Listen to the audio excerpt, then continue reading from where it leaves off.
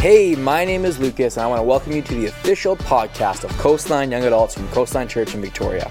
This podcast is dedicated to encouraging you in your faith and helping you apply it to real life in real time. Here you'll find messages from our weekly service at Coastline Nights and other conversations where we talk and tackle what it means to be a follower of Jesus in today's culture. Everything you find here will point you to the truth and hope of Jesus. So grab a beverage, enjoy the message, and lean into how God wants to speak to you today.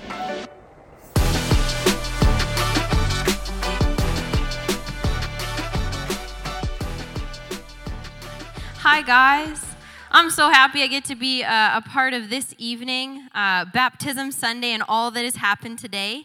It's just such an exciting thing to be a part of. I'll get all hype about it. We're going to cheer about it. But today I wanted the chance to talk to all of you about the beauty of transformation. Today we're seeing baptism, which is the outward expression of inner transformation. And it can feel like an opportunity to just come and, get through the sermon and then get fired up for the people in the tank. But I just wanted to remind you today that you might not be getting in the tank tonight, but an invitation for transformation is being offered to you.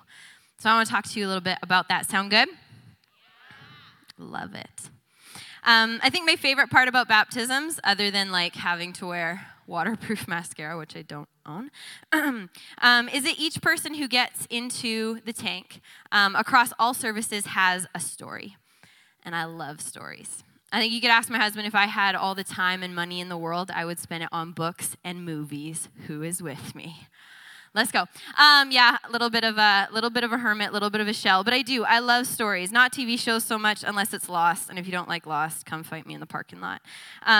Books and movies, plots, character development, just the idea of a beautiful beginning and a really messy middle that we can all relate to, and then a total transformation at the end. And today we're witnessing that exact moment happen in 5 people's lives tonight. And they're going to share a little bit of their personal stories up on the screen before they get dunked, their testimonies. But again, don't lose the big story that's happening tonight, that's on display tonight. The big story is the story of Jesus meeting humanity and absolutely transforming our lives. At Coastline, we say that baptism is the outward expression of inward transformation. How beautiful it is that we get to see it on display today for these people. But like I said, you too are a part of that. I think I get emotional when I watch people's stories, not just because of their personal moments, but because of how communal of a moment it is for us to understand and see physically what Jesus has done for us. So, like I said, you may not be stepping in the tank today, but you've been given the invitation of transformation. And transformation, Steph, you're like, okay, it sounds a little bit infomercial. Like, transformation sounds too Instagram ad for me. You see, Steph, like, I'm the new Christian. I know all about giving my heart to Jesus, but I also know how challenging it is because my old life just doesn't seem to leave me behind. It's hard to kick old habits. I just don't think transformation's for me. Or, Steph, I'm the never before Christian. I've heard about Jesus, and honestly, it all sounds a little bit sales pitch to me. I just don't understand how a religious worldview could transform who I am. I don't know. I don't buy into it. Or you see, Steph, I'm the been around the block Christian. I've heard this whole schmo before. I get it, but there is no rabbit being pulled out of a hat in my life. I think I might be missing something. I've done this for a while, and I don't know if transformation's for me. I promise each one of you that the pathway to transformation is the same. And the invitation is equally offered, and the ability of Jesus is most certainly sound and reliable. So try me for 20 minutes, time it. Better yet, listen for Jesus over my voice, because he has an invitation for you tonight. We know that every story has a beginning. Every good story starts beautifully, and our story starts with the transformation of salvation. You may have heard from this stage before, and it bears repeating, but we are a church of next steps. We believe that every person in this room has a next step in their faith journey. And the beautiful thing about that is that everybody's is different. Everyone's at a different stage and pace, but Jesus is ready to meet you and take you on that next step. But we also believe that everybody has the same first step. and that is salvation. We believe that it all begins with Jesus, which might already trip some people up in the room, but don't check out early. Listen.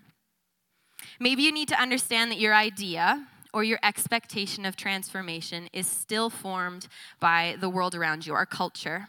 We expect that transformation shows up in the way that it's marketed to us. We are inundated with it. A better marriage, a better sex life, a better body, a better mindset, a better vacation, a better social justice narrative, a better ... Keeps going. If your transformation will make you a worldly perfection, I challenge you that you have it wrong. Today, when I talk about the transformation that Jesus offers you, I absolutely fully press that there is no true transformation before there is salvation.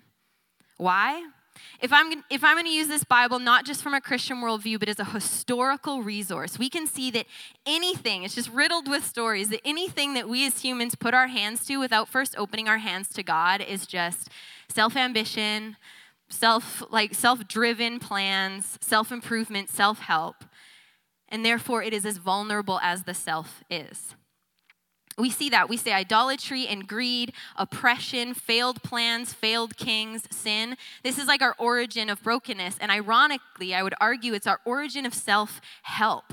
I usurp God and decide that I can help myself.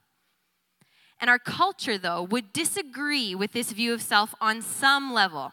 We may be able to get culture to believe that the self is vulnerable, maybe even broken in some areas, but our culture would not agree with the biblical view that humans cannot make themselves whole again. In fact, the self-actualization industry, as of 2019, pretty current, is an $11 billion industry. To me, that says that culture actually acknowledges that we have some messy, disordered, broken situations within ourselves. But like all of us, we feel this deep pressure to fix it ourselves. Christianity counterculturally would state that the power of transformation comes from one source. In Acts 4:12, Peter says, "Salvation is found in no one else. Therefore, there is no other name under heaven given to mankind by which we must be saved." And that is Jesus.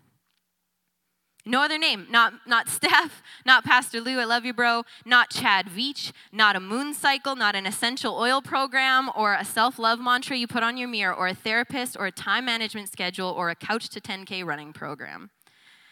Like salvation, life-forming transformation is found in no one else but Jesus, no material thing or person under heaven. Crazy cool thing, the Greek word that we translate salvation from is soteria. And this word is actually used interchangeably or synonymous with the word healing. Salvation is healing. This is not just a step. It's not just a religious worldview. Salvation is healing at the deepest level of a human existence, which is our soul. I believe Jesus starts transforming us here because it's actually the closest thing to his heart. Our soul, our very lives are the divinely created, God image-bearing parts of who we are. And Jesus wants to heal this first. He knows we're no good before goodness. We're no good before grace. And he doesn't ask us to try on this step to transformation. He doesn't ask us to give a 50-50 trade or like small payments of $79.99. Through his death and by no works other than his, our soul is restored for free. Jesus offers you this as your first step, and that's a beautiful beginning. But all of us know the story continues. Salvation is a one-time, one-choice experience. A transformation that's offered freely and permanently, guys, permanently by Jesus. But what next? I would take us into the messy middle of our story. The transformation of the mind, if you will, which sounds a little bit Doctor Strange. Before he could get his hands back, something had to happen inside. Go watch it. It's the same for you and me, though. This is like our character development part of our story with Jesus. We've had this meeting and this encounter and this transformation, but what next? Our character development. I would argue with you that character is what makes a person, but character itself is made by choices. Like, I don't wake up wise. You aren't born with patience. Strong leadership isn't like a personality trait. These are character qualities that come about by compounding choices over time. And where do our choices begin? Like right here and right here. You know, it lines up for me biblically that Jesus saved our souls because those belong to him, you know? But the mind he gave us. He gave us free will. And it's on us to align our free will with his good will. In Romans 12:2, very classic verse, but I'm reading to you today from the Amplified version. It's so good, guys. Go get it. It's for nerds. It really acknowledges how important it is for us to align with his will and how much is actually going on in the outside world that's trying to get at that. Read along with me. 12:2, Romans. Do not be conformed to this world or this age, fashioned after and adapted to its external, superficial customs, but be transformed by the entire renewal of your mind, by its new ideals and its new attitude, so that you may prove for yourselves what is the good and acceptable and perfect will of God, even the thing which is good and acceptable and perfect in his sight for you. Talk about expanding a verse, hey guys? You know, we get kind of caught up in our own echo chambers, don't we? Like, it's like our Instagram search feeds. Like, my algorithm on my Instagram has got it down to dog videos and mom reels and, like, movie trivia. It's got me. I know it. But my brain is almost the same way. Like, I get stuck in the same stories. I would love to practice more gentleness in my family, but that one person has that passive-aggressive comment that makes me angry. Or I'd love to practice peace in my finances, but I'm reading news stories about inflation and will my husband and I ever have a house? And suddenly fear overrides my already barely existent tithing habits. I would love to have more joy with my daughter, and I just can't help but get sucked into this idea that all my friends have freedom and she's stopped that somehow. I would love to have more patience with my husband, but I keep hearing this narrative that men and women are so different and they'll never really get each other, so I kind of give up. My mind is just the same stories, the same scroll. What is yours? And scary enough, I think my mind is more controlled than ever, or than I'd ever like to admit, by this thing right here. And what scares me the most about this, and it really should scare you, I know. I'm not going to do the TED Talk on it. I'm not going to try and win you over to take an Instagram fast or whatever. But the crazy thing about society is that something good comes along and we're for it and we're with it. And then we get the behind the scenes. The veil is torn. We look behind the curtain and it's ugly and controlled and consumeristic and man-made and dark. And we're using it hundreds of times a day. It doesn't change what we do. And what breaks my heart is that I read about another veil being torn, of Jesus removing the barrier of sin and shame and darkness. And what's behind that veil? Eternal presence with God and eternal life. And I still struggle to choose my word over this thing. How do we win this battle? How do we transform our minds if I'm still wrestling with this point? If it looks like God has set us up to fail after salvation, leaving us to literally our own devices, if you will, nothing could be further from the truth. Because in salvation, an already beautiful and whole and healing experience, he's given us a very strong and secret weapon. If this was mids class, I would hold my bag of candy out and be like, who can guess what it is? It's the Holy Spirit. God, in his triune wisdom, has the Holy Spirit. He's given us a new voice, a new word to get in our minds and our hearts and our echo chambers. And it's a good voice. It's his voice with us. And when we submit to the power of that voice, when we choose to listen, when we give him lordship over our lives, our thoughts and our emotions, we actually rewrite these loops and these pathways. And if you're sitting here saying okay, Steph, I know, I've heard this and I know I hear him, but I don't always listen. I just don't want that to be the cop-out point for you, because this is the messy middle. It's messy because we mess up. The God of the universe has enough grace for you, I promise. But it's actually within our will. The Holy Spirit doesn't leave. He doesn't stop talking. He doesn't walk out. God, again, in giving us the Holy Spirit, has given us the message that this isn't all on our shoulders. It's not a heavy, oppressive burden to be with him. Every time we choose him within our will, it only strengthens that pathway, strengthens that inner transformation. Are you hearing me? Let's walk our final chapter onto transformation. The final step, which we would almost call the transformation of our actions.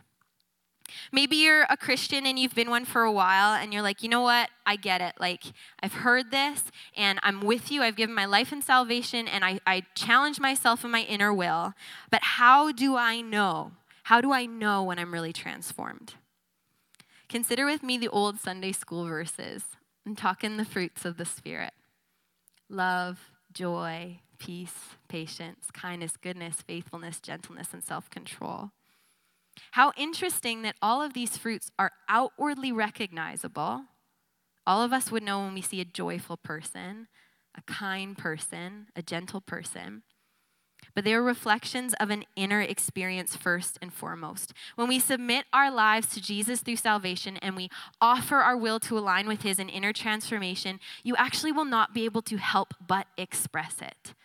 When you are aligned with his will, that fruit cannot help but grow. 5 people are doing it tonight.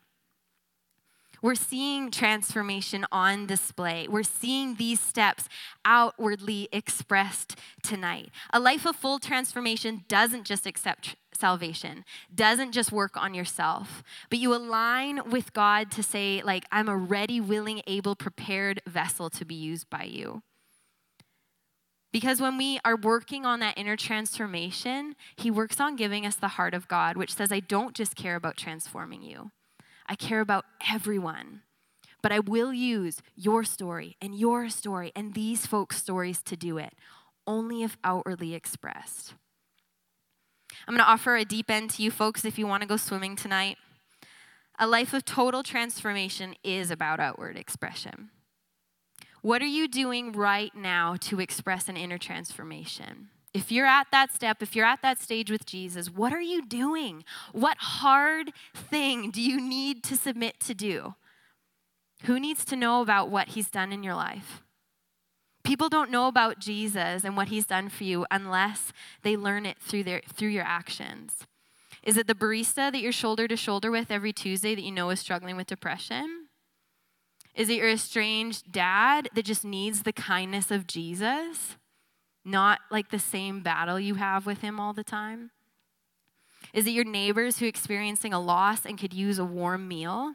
Who needs to know about what Jesus has done for you? I want to challenge you to take that away with you tonight. I'm going to pray. I'm going to pray for us to wrap us into our baptism night.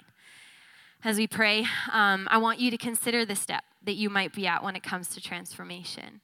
I'm covering it all. If you want to meet Jesus, if this is something that you've heard and you think you want to submit your life to him through salvation, through healing, I want to cover that.